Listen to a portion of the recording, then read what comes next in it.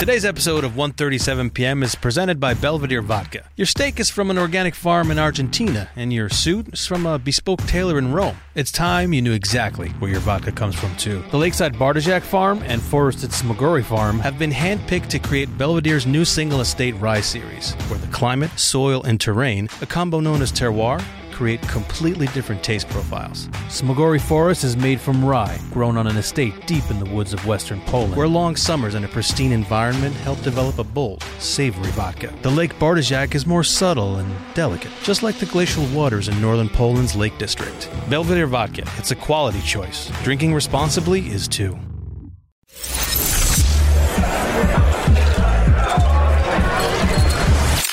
Welcome to 1:37 p.m.'s Live from the Bar Cart. A look into the style, culture, strength, and grind of the modern day man. Welcome back to Live from the Bar Cart, a look at pop culture, news, style, and business through the lens of entrepreneurship. Yeah, hey guys, we've got a great lineup on today's show. I talked to Eugene Remm. He's an entrepreneur and wellness expert, and we chopped it up about how he builds businesses based on his passion for hospitality and fitness.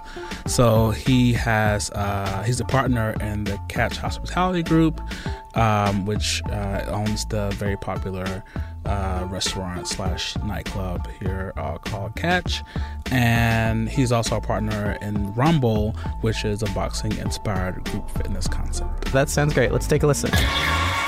Today I have with me Eugene Remm, who's a co-owner of Catch Hospitality Group and Rumble Boxing, based in New York City. Eugene, how's it going? Feeling good. Happy to be here. Thank you for having me. Yeah, man. Thanks for making time for us. We definitely appreciate it. My pleasure. Well, thanks for coming, but also thanks for being the first guest that is having a sip of Belvedere vodka with me. Why not, right? Thank you. I am in the restaurant business. We do sell a fair amount of booze, so. Yeah, truly taking advantage of the bar cart and the Live from the Bar Cart.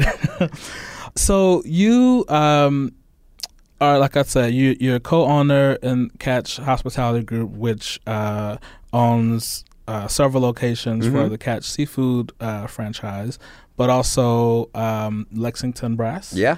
And you're also co-owner in Rumble Boxing, Correct. Which is like a fitness studio. It's a boxing-inspired group fitness concept. Right. So let's start with the restaurant business. How did you get into that whole industry? I got into the restaurant business through the nightclub business.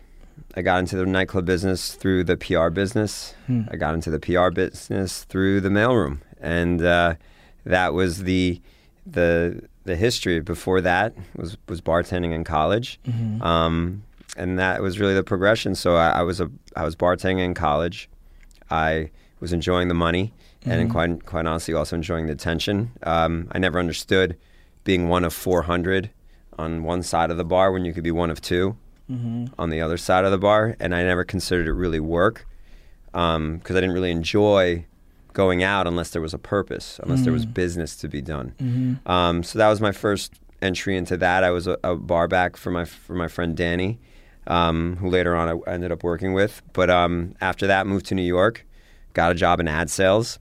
My mom reminded me that I only lasted 6 months there. And the woman I worked with said, you should do PR. I said, what's PR? She said, it's perfect for you. You don't really need to know anything and you talk a lot. And this funny thing called Google had just come out. I Googled PR firms New York City. Bunch came up. I got up. I faxed my resume to a bunch of places, just random things. And at my lunch break, I went on a bunch of interviews. And one firm didn't have an assistant position, but they did have a spot in the mailroom. And I said, I think it was...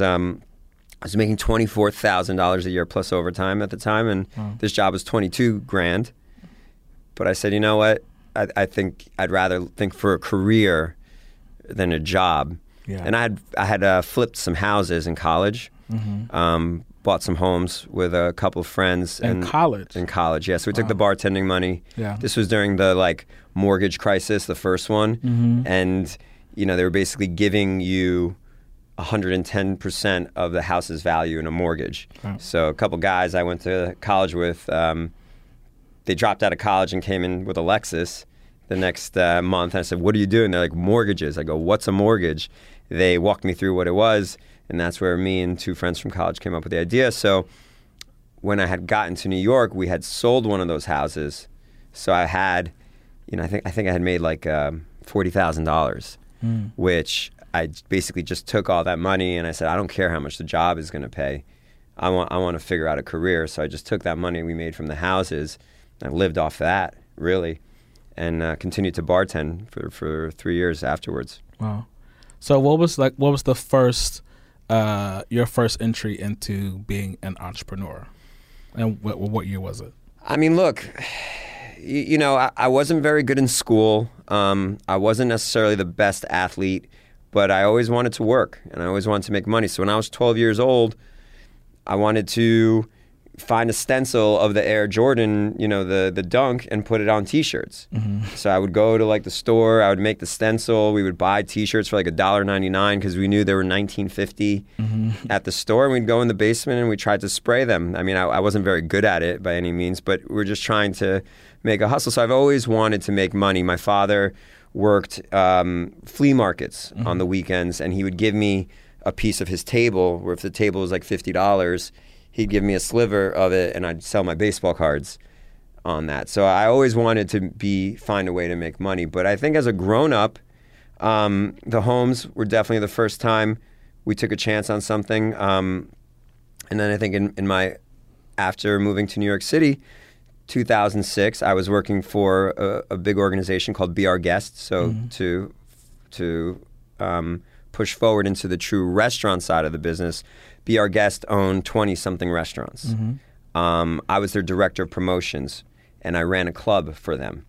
But I was 25 years old. I had this really cool job, and I got to spend a lot of time with the CEO and owner. And he had a liking to me, and he was super kind to let me join him on a bunch of meetings. And someone offered me a nightclub below a restaurant that was opening right down the street from where I was, and I went for it. And so that was my first contract. That was my first legal document. That was the first time I ever had to raise money. That was the first time I had to deal with building permits and partners and investors and all that fun stuff. And those are all the things, right, that entrepreneurs, or even anybody who's thinking about being an entrepreneur, it kind of makes them turn the other way. So how did you like know where to go and who to ask? Well, here's why you don't turn the other way. Because when you're young, you're stupid. And stupid is good sometimes. Because if most people, when you say, I got an idea for a business, and they naysay it, right? They say it doesn't work. It's an easy thing to say it's not going to work because they'll probably be right no matter what, 98% of the time. So it's super easy to say why not to do something. It's very hard to say why to do something. So when you're young, you just don't know. And you just go. And some of it, you can call it God, you can call it luck, you could call it blind faith, you can call it everything lining up. But if I really knew how hard it would be to open up a nightclub, I don't know that I would have opened up a nightclub. Catch specifically. Second floor, third floor, fourth floor. No ground floor presence. Small elevator. 8-foot ceilings. 12,000 square feet. Wow.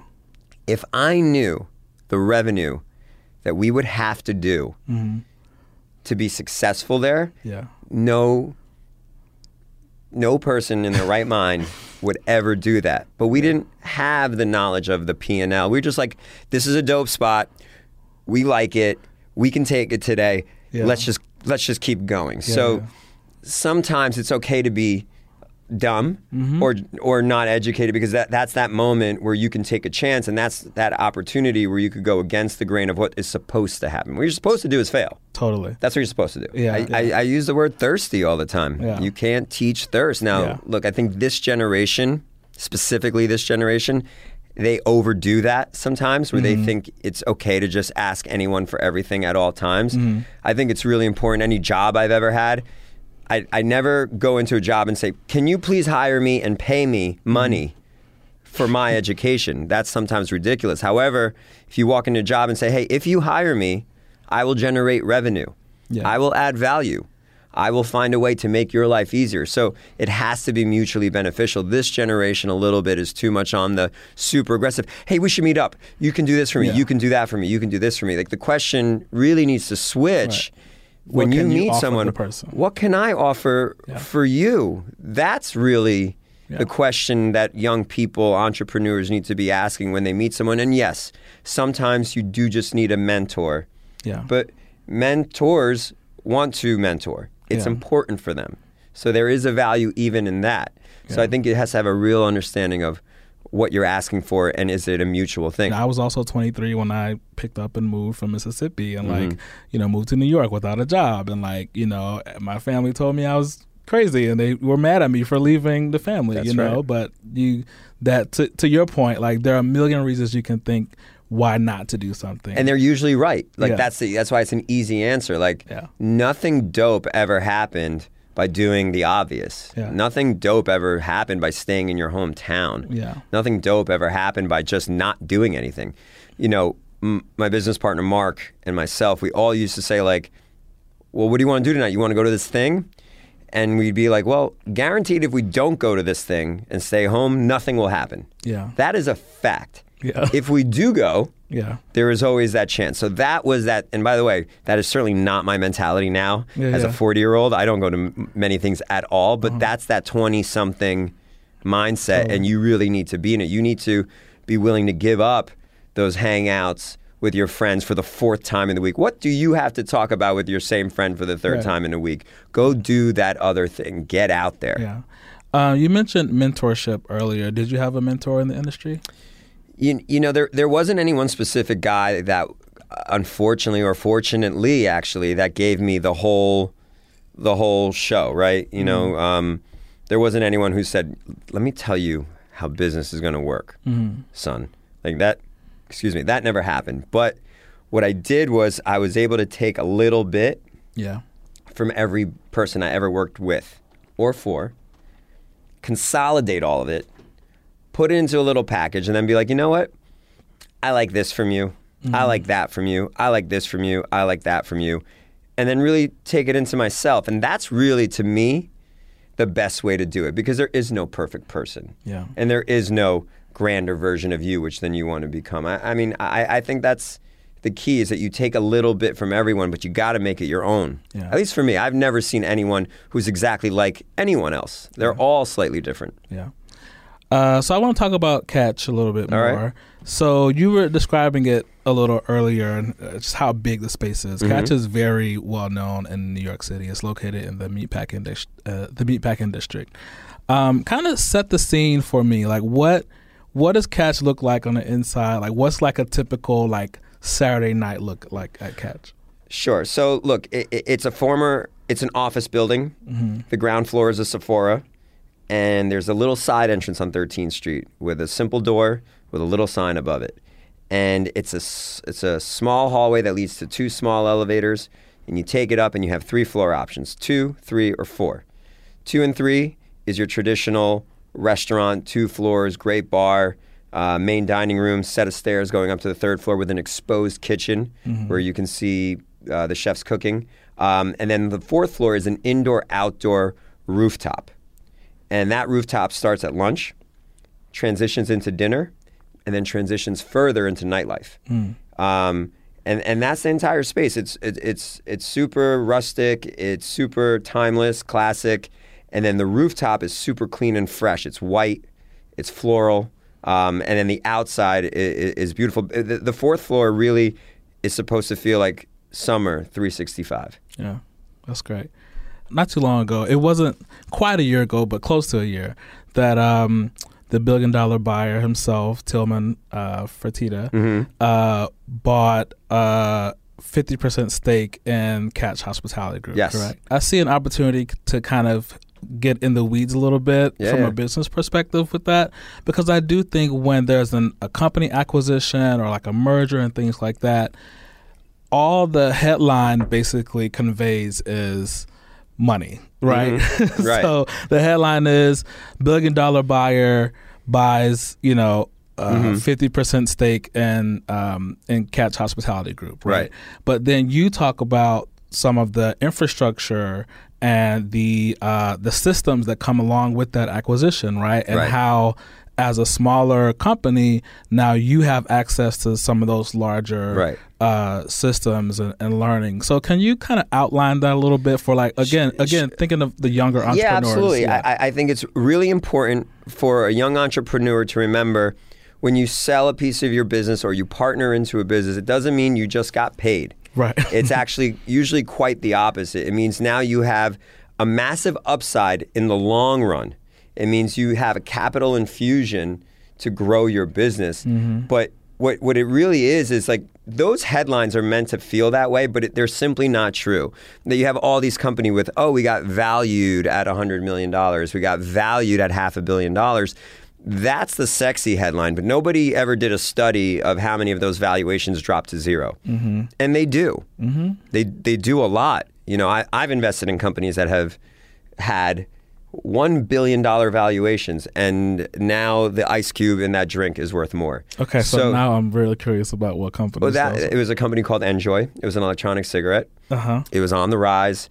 Big companies followed it and invested in it, and it just died because regulatory government agencies said you cannot smoke this thing in public, and they crushed it. And that's what happens. You bet big, you can win big. But you can lose big. And by the way, that's another thing you need to tell anybody. When they invest in these things and these big valuation things, my father always used to tell me, if you want to lend someone money, just assume you're giving it to them and you're never getting it back. I have a friend who says that too. So you have to look at some of these investments in the same way. But when you talk about people buying companies and selling companies and thinking that people get paid, we are in this for the long run. And we are in this for the growth. So the first growth is Las Vegas, which is opening in November. We opened Los Angeles about a year and a half ago. And now, you know, Mark and I spend a lot of our time, whether we're traveling to London, or we're looking in Midtown, or we're looking in other markets to expand catch. That's where a lot of those resources go to. There is that big payday one day. Yeah. But a large valuation means you have to do a large amount of work. So it doesn't really change anything other than provide for an amazing opportunity to do more. Yeah. So I mentioned earlier that you're also a partner in Rumble Boxing. Yes. So I'm really curious about what your days look like. It's a funny thing, right? There are certain guys I know, they're regimented. They get up at 6 a.m. They have coffee 6:10. They kiss their wife at 6:20. They're in the gym at 6:30. They work out till 7:30. They're at this meeting, and then they have someone with them all day long as they barrel through 12 hours of 30-minute intervals, right? And that is a style, and I'm sure it works for certain people. That's not my thing. My thing is to wake up and just do what I love.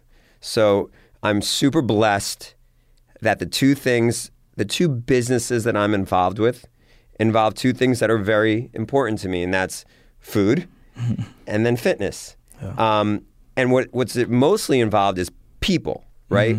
So I spend my entire day dealing with people, with challenges that they may have, things that they need to be better at, things that I would like to convey to them. I spend my entire day communicating and creating experiences. So no, I mean, I want to tell you I'm sleep deprived. I want to tell you that, you don't understand how hard it is.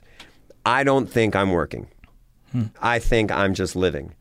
And I've always thought that way from the bartender, where I didn't think I was working when I was on the other end of that bar. The guys on the other side of that bar always were like, can't believe you have to work tonight. We should just want to go out. I would look at them as like, can't believe you're just going to go out and spend money and just stand there. Yeah, you feel like I'm having fun. So. I'm having fun. Yeah. So I really, and look, I'm 40 now. I've put in 20 years. This is where I'm at today. By no means was that my 20s. It was a grind, and it was 4 or 5 hours of sleep, and it was the full-time day job, run home, try to get to the gym, then go back out at night and really try to like get into clubs that you really couldn't get into and didn't have even the budget to wear the gear that you should to go to those type of places. So I would love to tell you that it's so hard and you don't understand, but I'm having the absolute best time of my life right now. It's also real easy to enjoy yourself when you're doing well. Yeah. You know, both businesses are thriving right now, and that hasn't always been the case. But the key, I think, to success is finding the joy in when times aren't good. Yeah.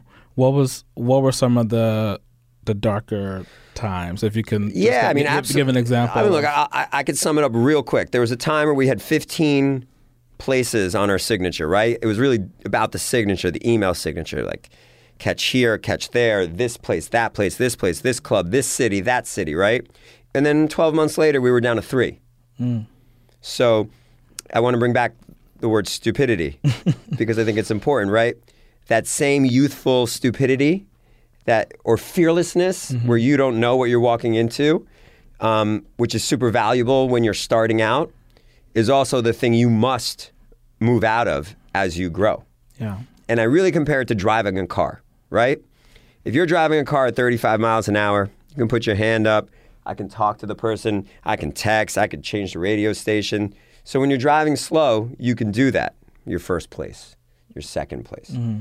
When you have 14, 15 places going, it's like driving 110 miles on the highway. And it's 2 hands on the wheel. Yeah. You're looking straight. And if you jerk it for 1 second, you're not like touching the divider and having a little fender bender. You're flipping over and you're dying. Yeah. And that's what happens when you don't pay attention as your business is moving really, really fast. So the inability to adjust and develop as a businessman in our early careers created massive challenges and loss of properties. So we had to close a property in Miami. We had to close a property in New York. We had to close a property in Atlantic City. And in Atlantic City, it was a $2.5 billion casino where we were the mega nightclub in it, and we were super profitable. But the most unheard thing ever happened. They shut down a $2.4 billion casino 2 years into its operation. So we had to close our nightclub there. So that why? Why? Because they thought it was important to have yoga classes and no smoking and avoid all the principles of what a casino needed to be. We didn't run the casino. It wasn't our business. But my point is, things shifted. But in the long run, getting out of the traditional nightclub business when those kind of clubs start to fail, that failure was probably the best thing that ever happened to me in my life. Now, again, real easy to say here, after the fact, when everything's great, but you have to remember that as a young entrepreneur, when you're going through these things, they're educations. And you're like, all right, I'm going to learn this. The only thing you can control, I tell this to a lot of the people I work with, when something is happening bad and it's not in your control, like if you're being rude to me, I may not be able to control your rudeness, but the only thing I can control is how I react. Right. So the only thing that you can... That's a hard lesson to learn. That's right. Yeah. But a great and important one, and a simple one, by the way. Yeah. So when something terrible is happening, the only control you really have is how you're going to handle it. And that really creates the grit in how you develop and get better. And that's why I think it's important. So I know that Catch is expanding to new locations. You mentioned one earlier. You've gone from the standalone NYC flagship to LA, Dubai, Playa del Carmen, a couple more this fall, I think. How different are the new restaurants from the flagship, and how do you kind of adjust? They're not different. They're exactly the same. So you don't adjust the menu? No, that's some nonsense that people say to get press on nonsense. We have great food. I don't know anybody in New York, LA, or Los Angeles that eats any differently. And we have 70 plus items on our menu. So quite honestly, what we have in every city will work for anyone. I mean, like it's amazing food, and I don't think there's something for everybody in New York, LA, Vegas, Playa. What we're talking about is like literally 2% of the menu. And most of the time it's just because you can't get a specific ingredient in a specific city. But other than that, we know who we are. We don't apologize for who we are. We stay authentic to ourselves. And that's how I think a business today will stay successful. Awesome. Well, thanks so much, Eugene, for making time for us. Appreciate it. Live from the Bar Cart. And you have to promise me that next time you know that Kylie Minogue is coming to the Catch, you'll like absolutely shoot me a text. I can run we'll over. do. I'm sure she will be very thrilled I am on to the see west you. side, so I can just like take the C straight down. Deal. Like I'm there. All right. Thank you very much. Thank you for your time. That was a great conversation, JJ. A lot of good takeaways for anyone to, go home and absorb right there. He has a lot going on, and he seems to balance it all pretty seamlessly. Make sure you stop by Catch, and also sign up for some classes at Rumble if you need to get that gym body back. Bob, you got a chance to sit down with Simon Doonan. What did you guys talk about? Simon Doonan is a fashion luminary who just released a book about his two favorite passions, soccer and fashion. Football and fashion, as some people would call it. I didn't know he was into soccer. Yeah, he's been into soccer since he was young in the 60s. So it's cool that, someone who's such a luminary in fashion, who is known as the world's most famous window dresser for his work he's done as the creative ambassador at Barneys, kind of take that passion and pair it with his other passion that a lot of people don't know about he's into. Cool. And the cover of the book is actually really cool. He has a soccer cleat rested on top of a disco ball. Simon Doonan, welcome to 1:37 p.m.'s Live from the Bar Cart. Thank you for having me. My name's Brian Anthony Hernandez, and I'm your host today. And you, of course, are the creative ambassador of Barneys and also a fashion luminary who's been in the industry for 4 decades. And a lot of people know you as the world's most famous window dresser. How did you get that nickname? Well, I, left college in like the 70s, or maybe it was the 60s. No, early 70s. And I got a horrible job in a factory. And then I thought, I'm going to get into retail. It might be less money, but... So I got a job in a local department store, and then I saw the window people installing windows, having fun, laughing, joking, always busy, being creative, being crafty. And I thought, I could do that. Because it's just like a glorified version of tidying up. I can do that. So long story short, I got into window dressing in the early 70s. And I did it until very recently. 2010 probably was my last window. So that's a lot of windows. And it was a great career for me. Retail, windows. Don't underestimate retail. It was a great career for me and opened the door for lots of other things. And one of those other things is you being an author. We actually have your latest book with us right now. It's called Soccer Style, The Magic and Madness. And for the people who are listening, there is a soccer cleat rested on a disco ball. The release of this book coincided with the World Cup. Was that your strategy all along? And what can soccer fans and fashion folks get out of this book? Well, I was on that show, NBC show, Men in Blazers. I was a guest to be on Men in Blazers with Raj and Davo, the sweetest guys on earth. And they had me on to talk about fashion accessories. It was around the time that footballers were all really, mincing into the changing room with a little Louis Vuitton wash bag under their arm, or a Gucci this, or a Hermes that. And we talked about this new these new label kings, these guys who are obsessed with designer clothes. And they said to me after the podcast, you should write a book about this because you're the only person on earth with these overlapping interests of soccer and style. So being an obedient type person, I wrote up a book proposal and got a book deal. 4 years later, World Cup, So I started this project right after the last World Cup. And so, it was the publisher, Lawrence King. We did strategize it so it would come out around the World Cup. That's amazing. I think one of my favorite parts of the book, other than, the written words and the photographs, is what you decided to highlight on the back, which says, the unapologetic flamboyance of the star players is now an established part of soccer culture. And I love that you highlight that because there's definitely been an evolution on the field and off the field with these men being more confident in their style. Is that also a reflection in just men in general nowadays? Well, I think the first thing you have to talk about is money. Mm-hmm. When a young guy who's 18, 19 suddenly starts making £300,000 a week, dollars, whatever, what's he going to do with it? And, a lot of these young guys, they're impulsive, very young. They love to buy a Ferrari, a Lamborghini, Saint Laurent, Balmain, Balenciaga, or designer clothes. And the histories of these guys as they made more money goes back to the 1960s. When I was a teenager, they raised the wage cap for footballers because footballers used to make no money. Footballer was not about money. By football, I mean soccer, of course. Mm-hmm. And in England, the wage cap leveled off the salaries at £8, maybe even less. Someone doing it for nothing. Suddenly, the wage cap's lifted, and these guys are making a lot of money, and this coincided with the swinging 60s. So from that time, it was this spectacle unfurled that I was always riveted by, because I was interested in football and in it being an English person, you grow up around it.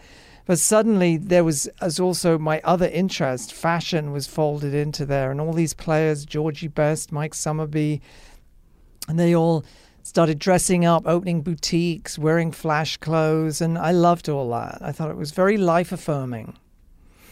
And who are some of those, you mentioned some of the people from the past, who are some of the players currently, especially in this World Cup, that are impressing you right now? Well, the thing you've got to do when you look at the players and you're talking about their style is there's different tribes, different squads. So you've got a player like Harry Kane, who's very classic. He's not interested in wearing avant-garde clothes. So he's like that. He's what I call a good taste ambassador. Then you have Neymar, Dani Alves, Firmino, Pogba. And these guys are avant-garde. They love it. They don't care what people think. They love to experiment with their appearance. It's creative expression for them. And they live lives that are very tightly controlled. So their hair, their ink, their clothes, it's an area they can have fun with and be less controlled and be young and have fun and be reckless. And then, there's other tribes too. There's like what I call the hired assassins. They dress more severe, ripped jeans, black hoodies, label kings. Ronaldo, I think it's safe to say, is the king of the label kings. He sleeps on his private plane under an Hermes blanket. He always has logo belt buckle and, Louis Vuitton here, Gucci, Pucci, Fiorucci, you name it. And then there's one more tribe, right? Did you just describe 4 of them? I think in your book there's 5. You list 5? You're right. Well observed. There's another tribe, very smaller group that I call Bohemians and Fohemians, because historically football culture was not welcoming to hippie culture, counterculture, that sort of, the hippie stuff. But recently they've grown more beards, hair's getting a bit longer, especially in the MLS in America, like the Portland Timbers. They're kind of a crunchy, groovy, boho kind of sensibility. So that's moving a bit in, Sanskrit tattoos. Mm-hmm. That's like a kind of more counterculture bohemian thing. It's a small group of players, but and more in America, I think. All right. And how has the reception been to your book? I know it's only been out for a few days now. Have you had any players kind of give you feedback, or did you give some of them previews and get some nice feedback from them? Well, getting access to players is virtually impossible. Yeah. And, their lives are very tightly controlled. They're not allowed to just give interviews and blather on. And so I did most of my research through reading all their autobiographies, which are absolutely hilarious, especially the ones from the 80s and 90s where nobody was really overseeing what they were writing. So like Paul Gascoigne, Gazza's autobiography, Paul Merson, they're fun to read. Frank Worthington from the 70s. To get more of an updated perspective, I interviewed people like Paul Smith. Paul Smith is such a smart guy, Sir Paul Smith. And he is an incredible designer, but he's worked with footballers for decades, often designs the British team, works with Jose Mourinho on Manchester United, the suits that they wear when they arrive, stuff like that. And he has great stories, and he's known a lot of footballers personally. So someone like him, you can sit them down and get incredible stuff, whereas footballers are trained to be, You've seen those post-match interviews. Yep.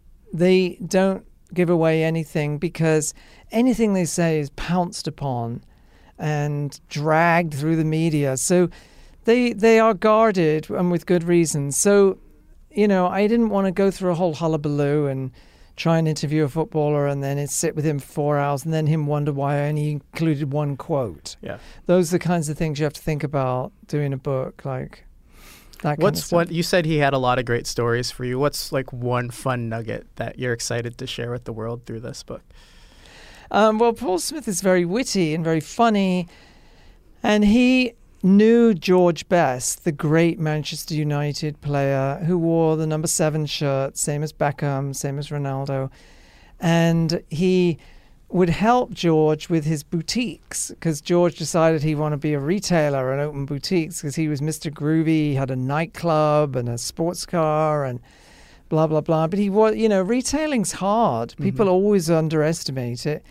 So Paul was helping him re-merchandise the stores, and he tells all these funny stories about George's futurist house. He wanted to have like a futuristic Austin Powers swinging groovy house, and he built it in North Manchester in like 1968. And there were automatic things, TV coming out of the floor and curtains on automatic drapes, and the planes would fly overhead and set off all the automatic mechanisms. So suddenly everything would start moving in the house and curtains opening and closing. And Paul's a great raconteur, so I put that story in there all about Georgie Best's house. And lots of stuff about dressing teams, and the manager suddenly decides he wants everyone to wear white. Oh. And Paul said, this is a catastrophe because the players look great in any color, but then you've got the masseur, the medics, all different shapes and sizes, and suddenly they're all in white too. And people would, stop them and try and buy an ice cream and stuff like that. That's awesome. You mentioned in the book too how soccer players just have seemingly the perfect bodies for fashion too, since they can just take stuff right off the rack and it fits basically to their form. Is that something that's unique to that sport, or are you seeing it in other industries as well? I think soccer players are uniquely built for fashion. They're wiry, they're fit, tiny waists, shoulders, but not too big. So there's sample size. Yeah. They could all become showroom models or fit models because they're just perfect size for fashion, as compared with NFL players who, they like to dress up and they get their ink pulled together, but it's a different look, a lot more beefy. They look spectacular, but it's not necessarily that sort of runway model look. Basketball players look incredible. Russell Westbrook, I mean, he's a fashion icon. They look great, but they're a bit taller. They wear a different silhouette. They tend to do like an oversized T-shirt, vintage T-shirt with Rick Owens T-shirt maybe with a legging, and it's a good look, but it's different from, I think there's a versatility that soccer players have. They can literally throw on anything like a clothes horse. You mentioned NBA players, so now I want to get your kind of review on those, I guess, dress shorts that these NBA players are wearing now, like LeBron with the suit coat. Is that something you would recommend like a casual person to wear? Well, I always like to see people experiment and try new things. I'm not a thumbs up, thumbs down person. Like anytime anybody's experimenting, I'm happy. It makes me nervous to be around people who are insecure about their clothes, and I recognize that a lot of people do feel insecure, but basically no one's keeping score. You should have fun. Well, maybe they are keeping score, and that's the point. The peanut gallery on social media is keeping score, but fortunately, in soccer, we have players who seem completely willing to disregard that, like Djibril Cissé, wore the Givenchy kilts with the matching top and the mohawk, and he looked fantastic. I love people because I'm a child of the 60s, and then I went through glam rock and punk and new romantic and all those outrageous street-style trends that I don't have any ceiling for what people should and shouldn't wear. Like, look at me today. I'm dressed like a toddler. Look, I'm wearing a nice Superman reveal right here. Yes. I like this. a boys Target T-shirt, and little Jokovic number from. I'm a bit cash actually, but my shoes aren't. Check out the shoes. Hello. Oh wow, fancy. Gucci. Very Gucci. Yes. My shoes aren't as fancy as those. I have some Pride Under Armour rainbow shoes. Let's have a look. They're great. I want those. Where'd you get them? I just got them in the mail yesterday out of the blue, and so I wore them today. Oh, you're getting graft. That's. I'm not getting graft. That's not fair. I think especially during Pride Month, these companies see my social media and they're like, super gay. Let's send them these. Yeah, So- I'm not gay enough to get some Pride. I'll go buy them. I'm a retailer. I believe in supporting retail. I'm going to have a scotch now to get over the fact that they didn't send me a pair. I'll have it with you. It's alive. It's not scotch, actually. It's tea. Speaking of Pride, it's June, Pride Month. Mm. How have you celebrated this month, or how do you celebrate throughout the year? We had a great event at Barneys on the 13th, Pride. And I guess I've always been out, even when it was like not a good idea to be out, when, you could get into a lot of trouble and blah, blah, blah.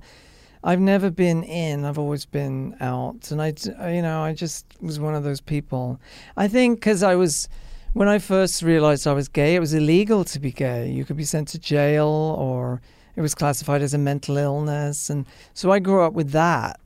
So when it was legalized in 1967, I thought, well, if you're going to make a political act, the political act is to be out. Mm-hmm. So I was always out, so happily so. Yeah, and people like you paved the way for us to be open and free and wear rainbow shoes and sparkly jackets. I think so, a little bit, yeah.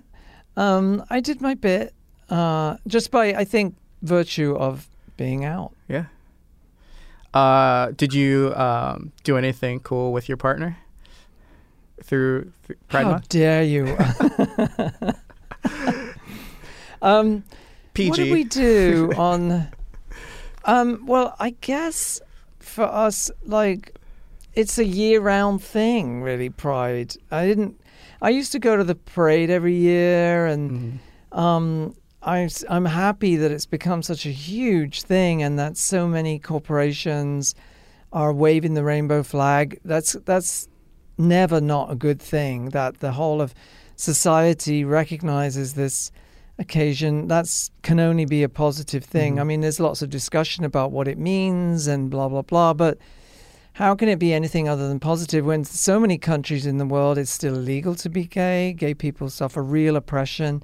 So I think we should look to ourselves as a beacon of stuff that's to be emulated in that regard. Definitely. I take Pride Month as a way to educate people and teach them. It's fun to celebrate. Like, it's fun to hang out with your friends and kind of see how far we've come over the years and the decades. But I also think it's a time to educate people about all the different types of people in the community, not just like the LGBT, but also the other letters in the acronym that's growing, LGBTQIA now.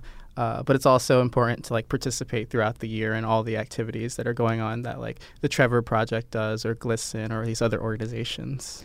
Yeah, that's a good point. People who are young, just, finding their feet, they probably wouldn't know about the Trevor Project, even though it's 20 years old now, isn't it? Yeah. That's great. And they learn about it through the marches and the parades. They see the floats, they'll look it up. So I think that's how I see the marches now, more so than just partying and celebrating, I guess. Yeah. Well, gay people always knew how to have a good time. Hedonism is part of the gay experience, and that's a good thing. Why not? Have fun. Life's for living. But now there's these other layers of political stuff and more meaningful stuff. So it's a good combination. Definitely. All right, we talked about your new book, but I want to know what else is next for you. I know there's something big that's happening on television in July. Yes, thank you for asking. I am on a show that stars Amy Poehler and Nick Offerman, And it's a competition show that's not like any other competition show, and it's called Making It. And it starts on July 31st, 10 o'clock, NBC, right after America's Got Talent. And we filmed most of it. It's going to be absolutely incredible. It's about crafting. I had to learn to say crafting as opposed to crafting. Crafting. And I was hoping to popularize crafting, but it just sounds so weird. Anyway, this is what the show's about. People making stuff. And Amy Poehler and Nick Offerman are passionate about it. Like, put down your phone and make something. Make a gift, make something for yourself. And the full range of crafts are in this show. You won't believe it. All this incredible stuff these contestants make. And give me an example of one. Well, I signed an NDA. You don't have to lose my position on that show. Or kind of something similar to one, but not exactly that one. Well, everything you can conceivably think of. The contestants are incredibly fabulously assorted. So there's a whole range, a diversity of contestants, all making diversity of crafts. All right.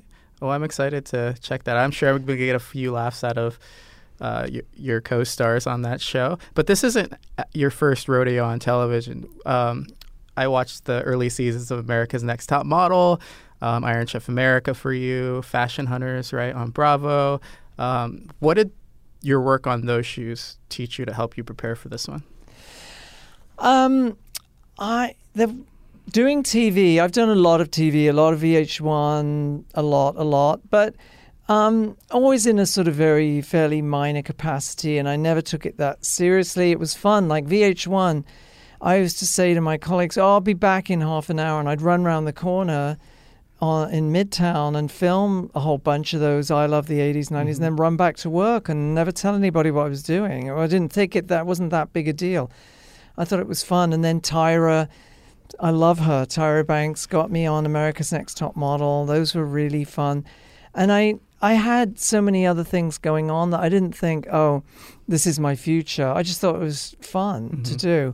The thing I learned fairly early on, I was on a discussion program and everyone was blathering on, and I looked at it later on TV and I was like this, like resting bitch face. Yeah. And I realized that when you're on TV, you have to look interested and amused. And I thought every time I'm on TV, I say in my head, interested and amused. Because otherwise, the minute you look sort of disengaged, you get resting bitch face, and it's not the right feel, especially not for a life-affirming crafting show. So I would say to myself, interested and amused, like something interesting could happen any moment, and I'm continually entertained by it. I'm going to steal that from you because I feel like my permanent mood is that RBF. I don't know. It's just my face. That's how it looks. But it's like I lift my eyebrows up to get excited. We talked about what's next for you, but I'm always interested to know who's next. Like, who's impressing you in your industries that you think people should be aware of and they should be on their radars? Well, I'm so happy that Virgil Abloh is designing Louis Vuitton.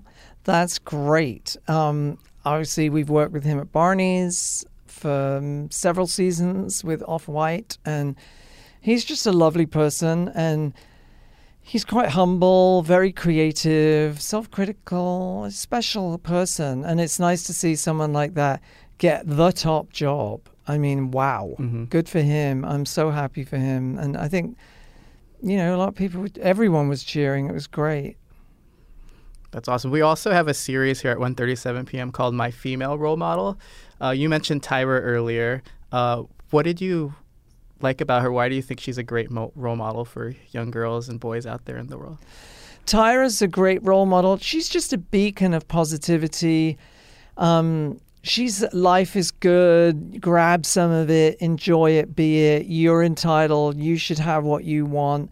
she's so great with the Girls Club in Lower Manhattan. I think it's the 6th Street Girls Club. I've been to their benefit, met a bunch of the girls. She's just a life-affirming, life-enhancing force in the world who believes that if you work hard and you're a nice person, you can achieve something. And I think that's her message, among many others. And love her. That's a great message. Be kind, but work hard. Yeah, Seems like she's got a great work ethic. Okay. Simon, thanks so much for joining us here at Live from the Bar Cart. Thank you for having me. All right, and that was my insightful conversation with Simon Doonan. Be sure to pick up Simon's new book, Soccer Style, The Magic and Madness. This is Latest Launch, a review of the latest tech, entertainment, and products the 137 team is indulging in. Ignition sequence start. And now it's time for Latest Launch, where we dissect what you should watch, listen to, try, Read. Yeah, anything. Reading So is important. what do you recommend this week for the first launch? So my latest launch is Ant-Man and the Wasp. So I am a huge comic book nerd. We've talked about this. I loved Ant-Man 1. I love Paul Rudd. I also love Miguel Pena in the first one, hoping that he has a lot of screen time in this one. But in part 2, I'm mostly excited for The Wasp. Evangeline Lilly, who plays Hope Van Dyne. Ant-Man will finally have a sidekick, and she is a badass. And this is a big moment for Marvel because she is the first Marvel female character to ever be in a title. That's correct. That is correct. I'm proud of you. Look Yeah, at you. I'm a nerd too. No, you're a comic book movie. Not just all about music. But speaking of music, that's my latest launch because I am all about music, actually. Mm-hmm. And this week, Chance the Rapper, who's very charitable throughout his history, announced that he's curating a lineup for the Special Olympics. So the 50th anniversary of the Special Olympics, he's throwing a benefit concert, which is pretty awesome. Jason Mraz will be performing. Chance himself will be performing. Who else? Usher, OAR, a lot of people that have yet to be announced. And the coolest thing is I've actually been to a Special Olympics, and just like a regular Olympics, it's very inspiring. And there's always music all around playing, people getting ready with the music, people, pumping themselves up, or, if they lose, they'll use music to cope. Well, Chance has very uplifting and upbeat music, and it can really lift the mood and really encourage people. So I'm sure it'll just fit right in there. Yeah, and so this concert's going to be in Chicago, and if you want to head out there on July 21st, you can pick up the tickets at chanceraps.com. All right, so cheers to Chance and the Ant and the Wasp or something? Ant-Man and the Wasp. There we go. Cheers. Get it right. So excited you can't to be watch coming that, in here apparently. as a new comic book fan, mispronouncing stuff and getting names wrong. It happens. But I'm learning. We're all learning. I mean, it's part of this podcast. We and learn. as I said before, I'm very proud of And the last latest launch is Belvedere's Lake Bartężek vodka. Mm-hmm. You're actually drinking it right now, JJ. Tell me about it. I am. It's so smooth, and there's a little smokiness to it, but also cool. This is actually just one in a pair of the new rye vodkas that Belvedere has out right now. Came out in June. Yep. We've been drinking them all month. So, yeah, last time we had the Smokery Forest, and this time I'm drinking the Lake Bartężek. It's a little more subtle and more delicate than the Smokery Forest. They're both good, but I like how smooth this one is. And what makes it special is that all the ingredients come from one area in northern Poland. And you can actually serve it over the rocks, which is how we're drinking it right now. And it's that smooth. And that it you also can do it that way. And it also pairs really well with steak. All right. You fancy. I get a little fancy sometimes. And that's it for latest launch. Yep. So go see Ant-Man and the Wasp when it comes out. Go buy your tickets to Chance the Rapper's Special Olympics charity concert at chanceraps.com. And get you some Lake Bartężek by Belvedere. This is 1:37 p.m. If you want to own the future, start this minute. Live from the Bar Cart is a Gallery Media production.